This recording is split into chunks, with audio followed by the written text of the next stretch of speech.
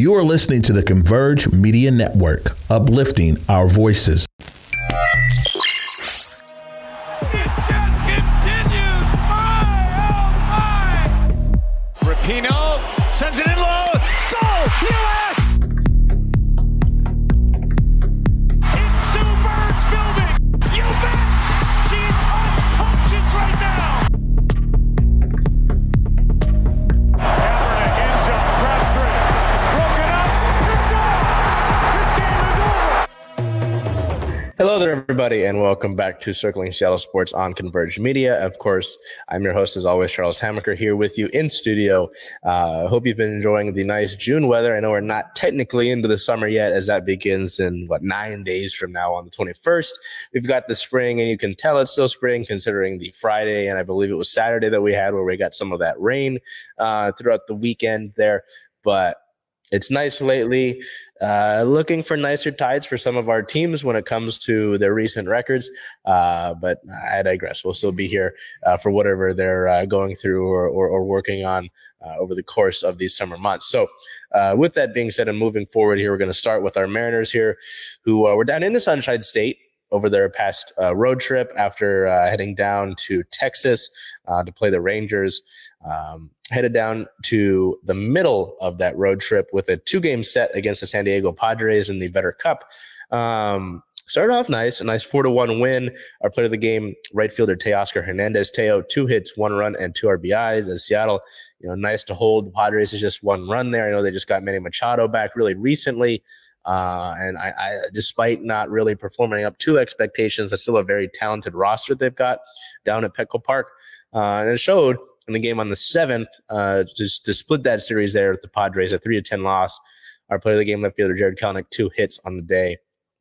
Every other run, all those 3 runs that came across were all on 1-hit RBIs.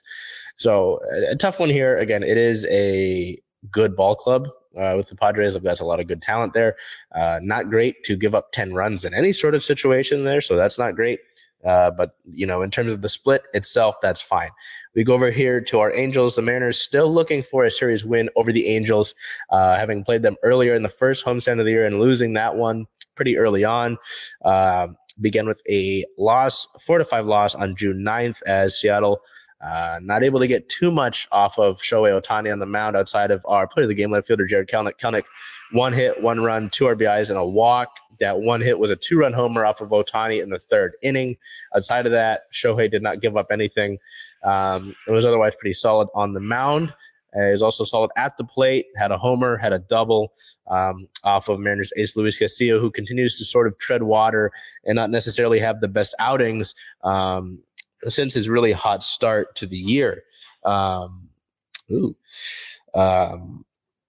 So, yeah, not the greatest. The Mariners were able to inch closer in the 9th inning. Mike Ford hit a homer to make it 4-5, but Seattle was not able to find that tying run there. We go over to June 10th. The Mariners are able to even the series after that opening loss and show a little bit of what we were expecting with this Mariners team. Brian Wu makes his 2nd start of his young career, has a much better outing than he did against the Rangers earlier on. Still gives up 2 runs, which is fine. It's only his 2nd start in the majors after being called up from Double-A, of all places. So not the easiest route that Brian has had to the majors to this point. But some really solid performances at the plate from our 2 players of the game. First, center fielder Julio Rodriguez, 3 hits, 1 run, and 2 RBIs on the day, including a 2-run homer. And then shortstop JP Crawford, 4 hits on the day, 1 run, and 1 RBI. JP continues a strong start to the year offensively, has had a few errors here and there, but otherwise has been pretty solid on the defensive end as well. Seattle, as you can see on the screen, not able to complete the series winner. Still searching for one. I believe they've lost their last. You split the Padres series, but you haven't won a series here in a bit since May, obviously. So the June 11th game, 4-9 loss. Our player of the game, right fielder Teoscar Hernandez, 3 hits, 1 run, and 2 RBIs on the day. Just looking at this team, it's nothing new per se that we're looking with the Mariners here. I say this nearly week by week, and we talked about this in the offseason. We talked about it last year. The bats just aren't getting it done. And Jerry DiPoto's talked about it. It's been talked about all over. One bat that you can add at the deadline is not going to solve all the problems. There's no magic acquisition that you can go and get that will solve all the problems, fill all the holes that the Mariners have offensively. That doesn't, Brian Reynolds will not go and fix that. I know he was someone that people were looking at for the Mariners in the offseason.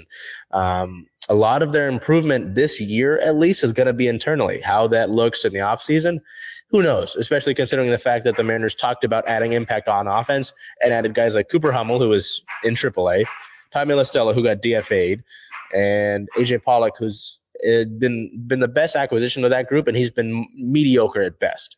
So filling boat holes with Band-Aids is still a strategy that the Mariners are implying, and it's not working. A lot of folks thought that bringing up Mike Ford would help the offense a lot. And he's had 2 homers, fine, but he hasn't really been great outside of that, So again, there's no secrets to the Mariners' struggles here. Their bats just continue to flop. And I think it's put a lot of pressure on the pitching staff. You've had this pitching staff be so great for the last several years, including the start to this year. George Kirby looked like an all-star to begin the year. Luis Castillo looked really hot to begin the year. Logan Gilbert had some strong starts. Robbie Ray, unfortunate to begin the year with that injury in his first start. Bryce Miller had a really start to his career. Brian Wu, not so much. Again, he's working on it. But especially with the younger pitchers, you can't expect them to sustain that sort of success over the course of a long season, especially with how early it is in the season. We're in June, and these games will go until like the beginning of October at minimum, unless you go into the postseason, right? So there's plenty of time for this to be figured out. But plenty of time is not the best word, because you probably need to do that sooner rather than later. You are still in reach of the third wild card, but saying that is just a little disappointing and almost demeaning in a way. You shouldn't be focusing or settling for the third wild card spot in June. And settling is a generous word, considering that you're not even in that spot right now. So, a lot of this improvement is going to have to be internal. Now, who leads that charge? Who gets up in the clubhouse and speaks to that? I don't know right now. I really don't know. I know that when Kyle Seager retired, he basically named JP Crawford as the team's next captain. But I mean, is JP in the clubhouse having these conversations? I know that the big turning point last year was when the Mariners had that big brawl with the Angels down in Anaheim, and they just left that series. There was no brawl this time. Phil Nevin got tossed, but that's just a given considering how bad of a manager he is and the decisions that he makes. But, it's going to have to be internal. Who's leading that charge, though? Who's stepping up to the plate? Who's leading by example? Mitch Haniger is gone. He's with the Giants. He used to be a guy that led by example. You don't have that anymore. Who is stepping up? Who's saying that? I know there's a lot of younger talent in this clubhouse, so maybe they're not stepping up, but maybe one of them does. Someone's got to step up. Someone's got to say something, because, again, this very well can be solved internally, and regardless of if it can or not, it kind of has to be done internally, because you really don't have a ton of assets to ship out to add a ton of impact and numerous bats. It's not going to happen. You can probably add 1 or 2, but that would be the most that you could do. That would be the very most. So again, it's not a new conversation. We continue to have it, and it's frustrating that we continue to have it. I know that there have been calls for firing of the hitting coach, but I've also been told by some folks who really do know ball that it's not necessarily the hitting coach. So that's a little frustrating. I think it would make sense, just considering over the course of the time that we've had the respective hitting coaches in places that the offense has struggled. 2021, when the Mariners almost made the playoffs, the offense still struggled. 2022, when the Mariners did make the playoffs, the offense still largely struggled, and you were heavily reliant on the long ball. And to an extent here in this year, you're still reliant on the long ball. You've got some solid hitters. JP's had a solid start to the year. Julio's a lot better than he was to begin the year. In his last 30 games, Ty France has been solid. I mean, over the past week, Teoscar, has been strong. JK started off the year hot, has cooled down a little bit, but seems to be finding it again. Gino, you need more from Eugenio Suarez. You need more from Cal Raleigh. We could check in. You need more from Tom Murphy. You need, even your bench. Dylan Moore is back. He's been meh. Sam Haggerty got sent down to AAA. Taylor Tremont got sent down to AAA. Got Mike Ford up here. So it's like you're searching for answers internally, and at the end of the day, these players are going to have to step up. If you want to make a postseason run. Again, we're in June. We're not even halfway through June, but we can only pitter and patter and doggy paddle through the water so much before you drown. So I just have to be real about it. So we go to injury-related news. The Mariners get some relief in terms of their relief pitchers. On the 6th of June, right-handed pitcher Andres Munoz was reinstated from the 15-day injured list with a right deltoid strain. So was infielder/outfielder Dylan Moore from the 10-day IL with that oblique strain that he had suffered and really started to work back from here. Unfortunately, as a resulting move, but not as a resulting move, one of the other moves on the 6th was that right-handed pitcher Trevor Gott was placed on the 15-day injured list with a lower back muscle spasm, which was retroactive to June 5th. On the 9th, right-handed pitcher Penn Murphy was reinstated from the 15-day injured list with right elbow inflammation. He did leave the June 10th Mariners game with supposedly had re-aggravated that injury. He was supposed to get MRIs yesterday. Have not seen an updated report. When we get to the ballpark today, we will probably hear more about that. Other resulting team-related news on the 6th, I mentioned infielder/outfielder Sam Haggerty had been optioned down to, got nasally there, AAA Tacoma. On the 8th, the Mariners signed infielder Didi Gregorius to a minor league deal. He last played in the majors for the Philadelphia Phillies last year. The 33-year-old hasn't really been productive in the majors since 2020. Had some epic moments with the Yankees in the postseason. Most recently played in the Mexico League and really has been slashing well down there. The Mariners are kicking the tires, seeing what's going on with Gregorius. He could be a good low-risk, high-reward option. But I don't know. It should be interesting. I don't believe he's played with the Rainiers as of yet. So that is I don't know. It's an interesting move. It's a kick the tires on him. On the 9th, as a resulting move to Penn Murphy's reinstatement, the team optioned right-handed pitcher Matt Festa down to the AAA Tacoma Rainiers. So the Mariners sit at a 31-33 record. Oopsie. They've got a little 6-game homestand coming up here, so it's a good opportunity for them to get back home, kind of reset, get back to basics here, and hopefully get back to winning. It won't be easy, though, considering that the first team that you're going to play in this homestand has been pretty solid as of late in the Miami Marlins. Yes, I don't really say that often. Miami really has struggled for a while, but Miami's coming off of a strong series in their most recent endeavor. The Mariners sit at a 31-33 record. They are 4th in the American League East, still only above the lowly A's. So even the A's are on a 5-game winning streak. And the longest winning streak that the Mariners have had this season is 4 games. So tell you all you need to know. Not all you need to know, but they're 4th in the AL West. Looking ahead, their next series is a 3-game slate. All with 6:40 p.m. Pacific time first pitch times against the Miami Marlins, June 12th. 13th and 14th. All of those are value games, so you can get into the ballpark as cheap as $10. Excuse me.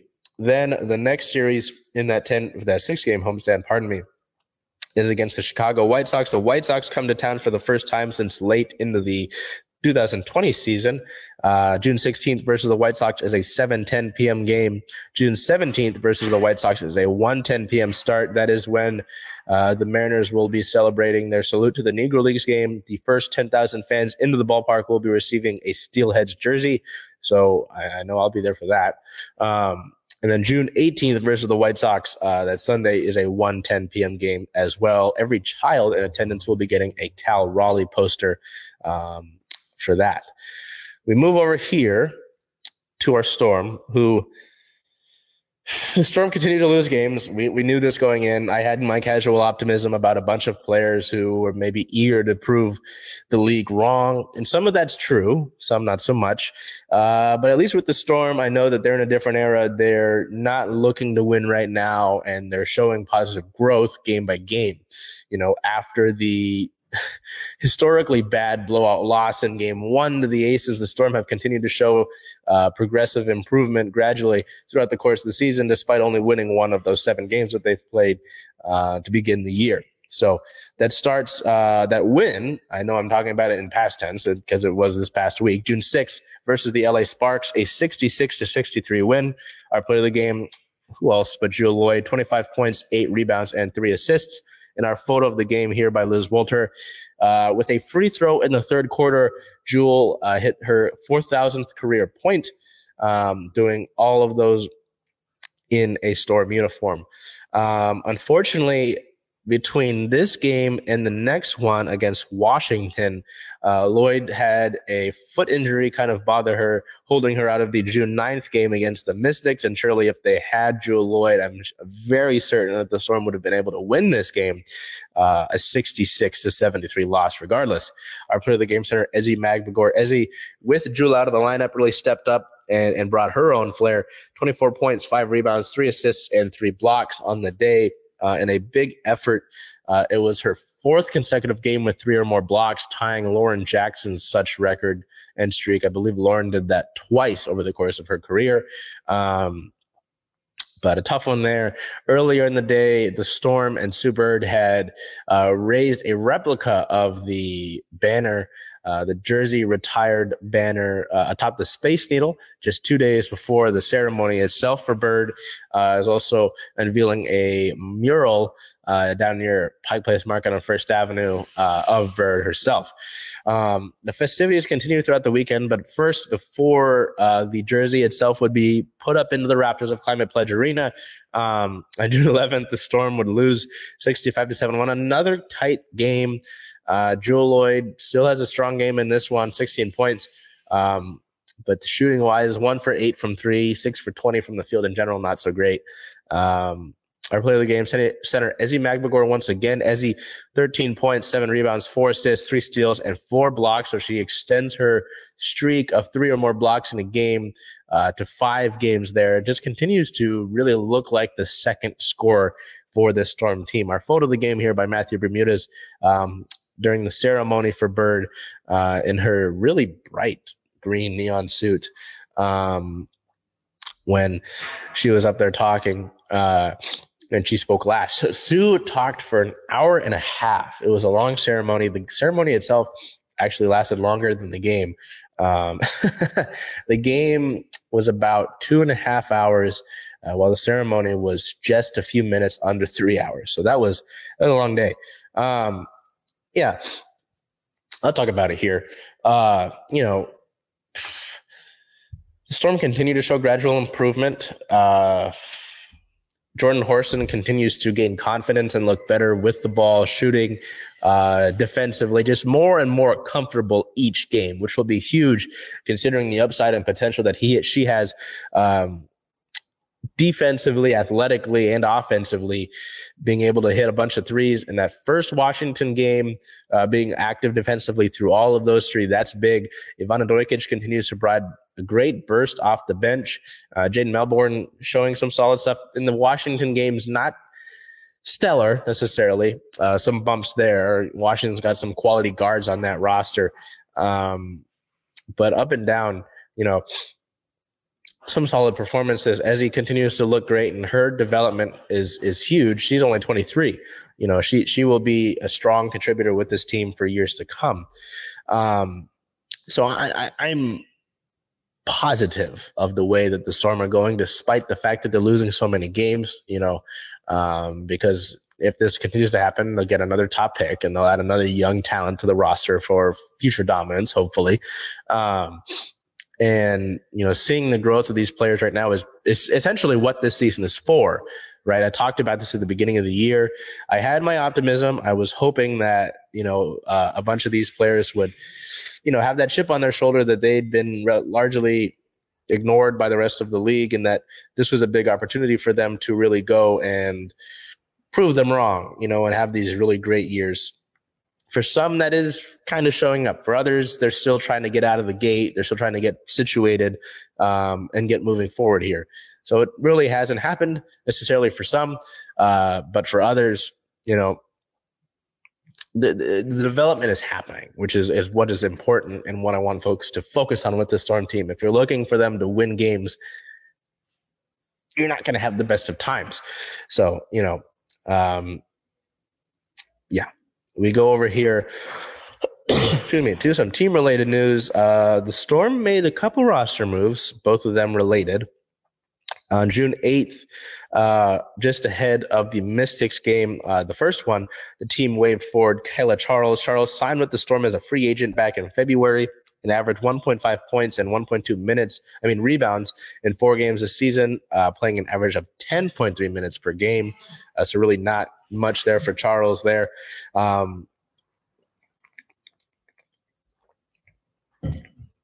She was originally selected by Connecticut as the 23rd overall pick in the 2020 draft out of Maryland. She's appeared in 51 games, making 11 starts, seeing action in 11 playoff games over the 2 seasons with Connecticut, averaging 4.7 points, 2.7 rebounds, 1 assist, 6.6 steals, and 0.4 blocks per game. Just not a lot of room for Kyla here. I really thought that she might have been one of the players that got waived. It was encouraging to see her after game the Dallas game, getting up shots with Aurelia Girantes, but Seattle decided to go a different direction as another player with a different team was waived, who their coach was very excited about. Not very excited about, but give a lot of credit to and thought would really pick up somewhere else, just not on their current roster. That player would be forward Joyner Holmes, who was actually selected by the Storm in 2020, but was cut before the season began. So the team signed forward Joyner Holmes to a contract throughout the rest of the season. Holmes gives Seattle some size at the forward spot, some spacing on the floor, but is otherwise a really sort of unproven talent to this point. I know Kurt Miller of the Sparks, who Holmes was last with, as you could see in that photo, really raved about Holmes, calling her a unicorn of sorts, and was excited about her potential. But obviously it seemed that with the way their current roster is made up, they didn't see that they had room for her at the time. And Seattle was quick to swoop in, and she was able to get action, not in that first game against the Mystics, but in the second one on Sunday there. So that was interesting to note.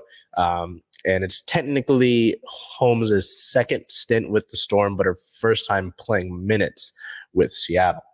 So we look ahead here. Our Storm sit at a 1-6 record. They're 6th in the Western Conference. Looking ahead, they go on the road for 3 games after having 6 of their first 7 at home at Climate Pledge Arena. Nice little start to the year. You're able to get at home. You're able to get situated a bit. But now a 3-game road trip, which really won't be very easy, begins on the road with Phoenix, who Phoenix has really struggled to begin the year. So that's not where I have much concern necessarily, but who knows with this team currently. I mean, they've got talent as well. That game is on June 13th at Phoenix with a 7 p.m. tip-off on the CBS Sports Network. The second game is where my worry really stems. June 15th at the Las Vegas Aces. Las Vegas has done a lot of traveling to begin the year. They're going to get a home game here against the Storm on the 15th on 7 p.m. Pacific time. That's going to be on Amazon Prime Video, probably considering the fact that the last time that took place, Seattle got beat by 41. It's probably a good thing. Things probably won't go that great for Seattle. And then the last of those 3 over the course of the next week is June 17th at the Dallas Wings, a team that Seattle did push pretty hard when they were here in Seattle, but just are not really able to finish that out there, unfortunately. That's going to be at 11 a.m. Pacific time. Yeah, 11 a.m. So we got a morning game down in Dallas with the game being on CBS, the CBS Sports Network. Trying to sort of put out where these games are going to be for folks just so they know where to look at them, because I know it's not always easy. The second Mystics game of the year was on Ion, so that was interesting. I don't know how that works out. Ion's a very interesting network, but nonetheless, I digress. We go over here to our Sounders, who the result here is okay. It's not great. It's okay. The Sounders went on the road to play Charlotte FC for the first time ever on the road. The first time they met and the only time that they met was up here in Seattle last year when Raul Ruidiaz had a hell of a hit late in the game to win that one. Raul consequentially had 2 goals in this match. A really big and strong effort from Raul, who is still trying to really get back to things, get back to his game, and did so in a big fashion as he had 2 goals and 9.1 match rating on 4 shots and 92% passing. Unfortunately, the Sounders would blow a 3-1 lead in this game. Charlotte would be able to score in the 89th minute to equalize and to split the points here after Seattle had a really strong effort. I mean, to put up 3 goals is a nice and strong effort. To have Raul kind of get back to himself and the elite goal scorer that we know he is, and to waste such an opportunity is why I start the Sounders section kind of like not so enthused, you know. And it's funny because this match was very much the opposite of what the Sounders have been doing as of late. Seattle has generated a ton of chances, but just hasn't been able to finish them, while their defense has carried them. In this one, they score 3 goals. Raul has an incredible goal that somehow didn't put him up for eligibility for goal of the week. It adds another one.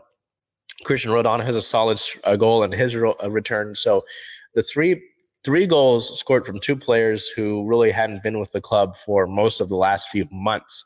And you waste that opportunity as Charlotte gets 3 there. They've got some talent there. They had a strong year last year. I don't think they're doing too hot this year. I don't believe they're currently in the playoff picture. We will look at the conference standings here.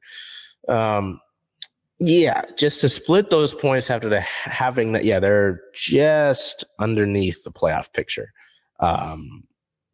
Oh, wow. They're in a tiebreaker with Montreal for being the last spot in the Eastern Conference. So, it's disappointing in that regard because you get Christian and Raul back. They have quality games.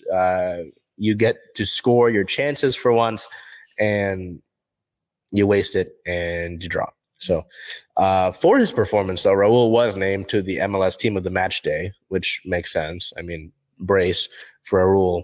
It's just fitting.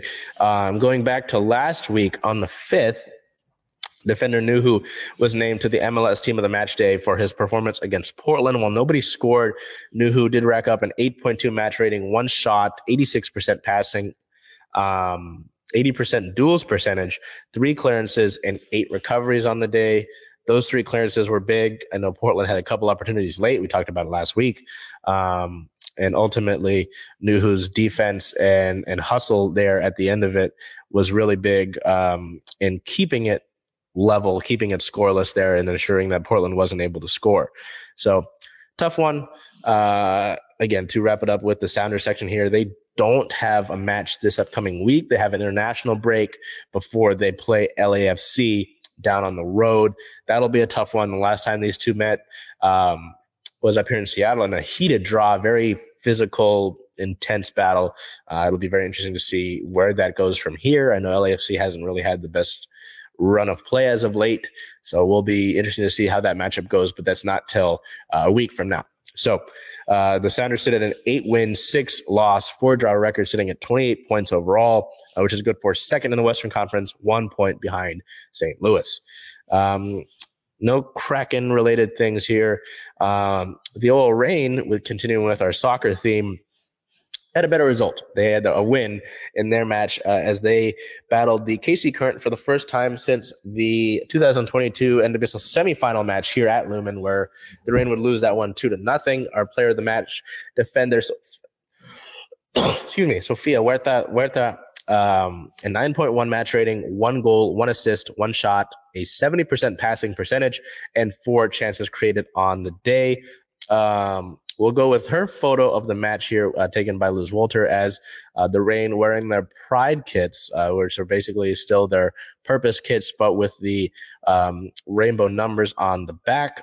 Celebrates Huerta's goal in the first half on on a penalty that was drawn. Megan Rapinoe had gone out in the first minute. Rose Lavelle is the second penalty kicker, and she wasn't in. And then, and I think Jess would have been there as well, but she's out. So basically, all of the top penalty kick takers that the Reign had were all off. So it was up to Huerta, who was going to take it. I believe it was originally going to be Jordan Heidema or Bethany Balser. But Huerta stepped in, wanted to take it. She took it, and she nailed it. Excuse me. Later on in the match, she had an excellent cross into the ball for Heidema, who used a great header, who's tied in for the league lead in headed goals at 3, to really push this ahead, give the Reign a 2-0 lead. And they would need it because late into that match, Kansas City, who has a knack for scoring late goals, was able to get one back, and the Reign were able to hold on regardless for the win. The other photo of the match here we have is of Lauren Barnes being honored before the match. You can see there on the right-hand side in this photo by Liz, new general manager Leslie Gallimore holding a framed jersey for Lou, celebrating 200 career NWSL regular season matches played, becoming the first player in league history to do so, all of them with the Reign. Of the 214 matches that the Reign have played, Barnes has only missed 14 of them in her career, and has been a consummate professional throughout the course of her career. All of her teammates rave about her. All of the coaching staff raves about her. I would join the same thing there. So congratulations to Lou on that. I know we're working on a piece for that, so stay tuned for that on our socials. Just looking at where we've got with this win. It was a good win. I mean, giving up the late goal, not great. I know I mentioned that the Current have a knack for that. You still wouldn't like for that to happen. I know the Reign pride themselves on the defensive effort. They've got an incredibly talented back four. So having that goal given up is tough. Going into this match against Kansas City, you kind of should have expected to win this one, considering how banged up the Current have been. Their injured list could arguably make a starting 11. But they got some strong performances. The Reign mostly had this match in hand, but there were opportunities for Kansas City where it felt like they were kind of sneaking and they were making some dangerous runs where the Reign would have to snuff that out and be on top of that. They would get that one late, of course, but again, mostly a solid job. Even in net for Kansas City, Cassie Miller, who had actually spent some time with the Reign back in her earlier in her career, made some quality saves, almost saved Huerta's penalty, and kept her team in the game. It was just excellent ball by Huerta on the second goal, a great header by Jordan Heidema, and the Reign move on. They get those points, and they continue to try and keep pace atop the NWSL table, which is extremely competitive at this point in the season as we're the halfway mark. So speaking of competitive mark, halfway point of the season, talking about reinforcements, in terms of injury-related news, the team activated midfielder Angelina. The club removed the season-ending injury list designation from the Brazilian midfielder after recovering from a ruptured anterior cruciate ligament and lateral meniscus. Angelina has been elevated to the active roster and has rejoined the team for full training activities. She has been with the team in training for the last few weeks, but now it's official that she's off the season-ending injury list.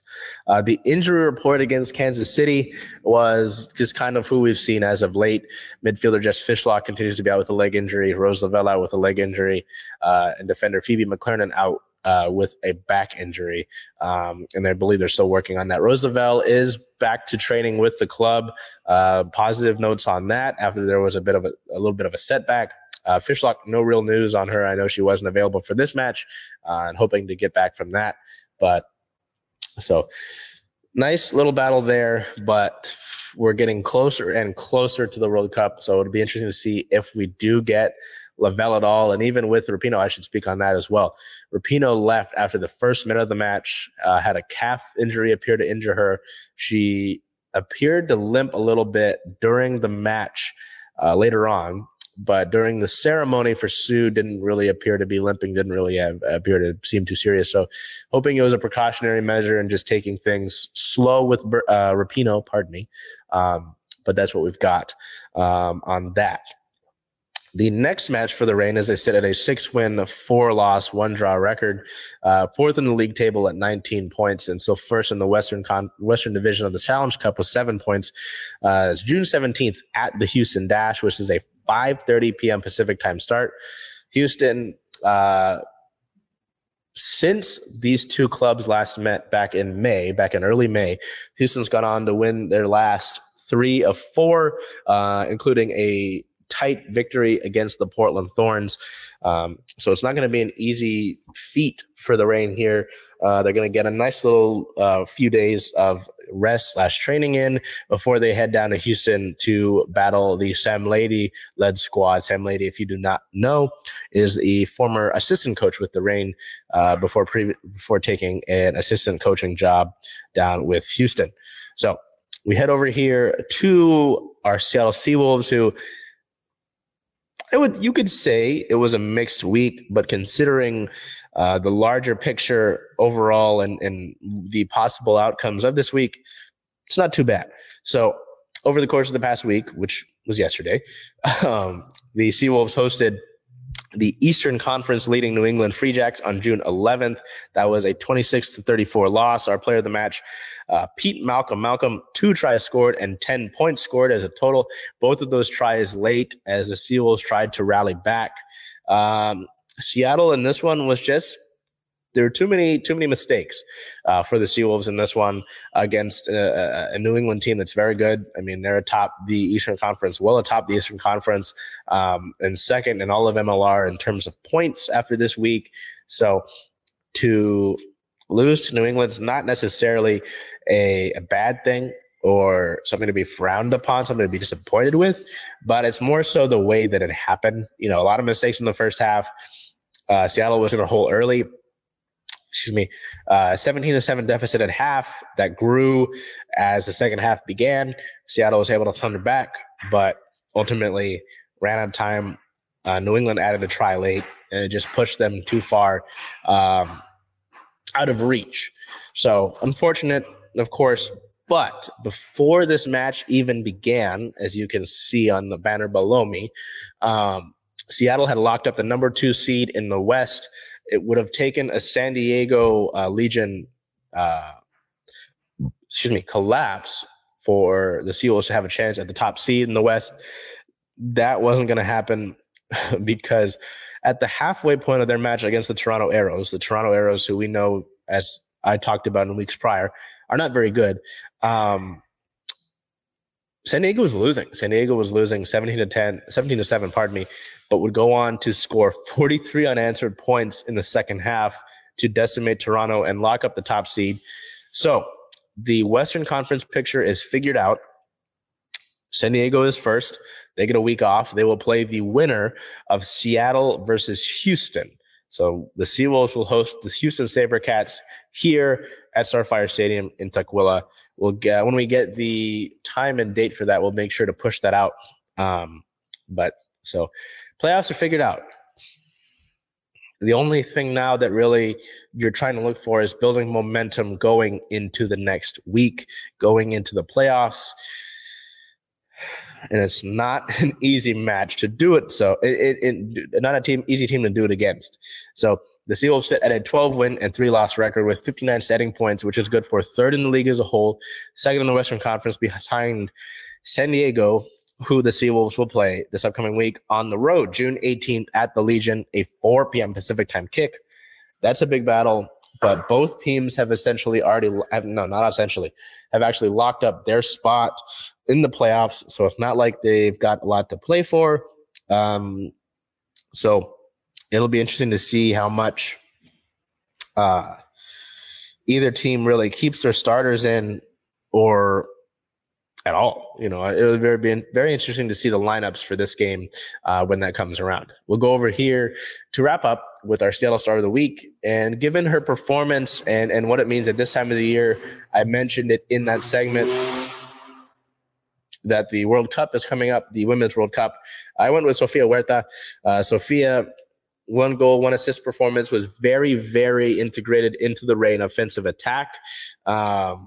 And I think it just makes sense. It's a perfect time for her. She should be making that World Cup roster. There's Lou Barnes said it in the post-game presser. There's no outside back like Huerta. And it's true. I mean, with the sort of offensive attack that she brings, as well as the defensive presence that she still has, despite being in that sort of attacking role, there really isn't an outside back like Huerta, a fullback like Huerta. Strong performance, factoring into both goals. I know with the first goal, with the goal being a penalty, a lot of people don't really consider it, but I'm going to consider it, especially considering the fact that she stepped up on her own, made the decision to go out and take that penalty. So that's why I went with Sofia. She's been excellent since she joined the Reign, first being used as a forward with Farid Benstiti when he was here, before going back to outside back and really excelling at that position for the Reign, helping make up that incredible back four. So before I go here, nice to commemorate Sue Bird and what she has meant. This sort of confetti that you can see here with Bird's logo and signature dropped after the 10 went into the rafters. Now, this isn't the exact same. They didn't put the black jerseys into the rafters, but it only makes sense to break this out today. And even then, on top of the jersey itself, I've got the giveaway shirt from last year. So just great to commemorate the greatest athlete in Seattle history. I mean, nobody can top the 4 league titles, the 5 gold medals, on top of the incredible bevy of other achievements that Bird has accomplished in this city and representing what we do here. So until I see you next week, we continue throughout the month of June. I almost said week of June. I promise I know what I'm talking about sometimes. Until we see you then, take care of yourselves. Enjoy the weather.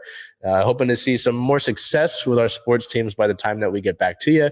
Take care of yourselves, be well, and do whatever you can to make today a great day.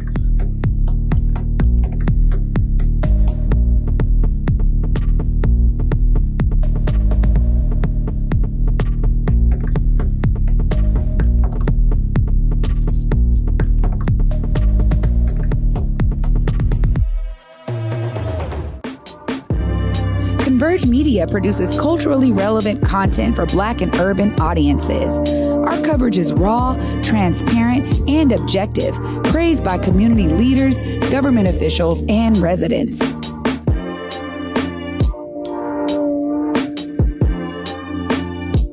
Support Converge Media today via Venmo, Cash App, or PayPal at Converge Media.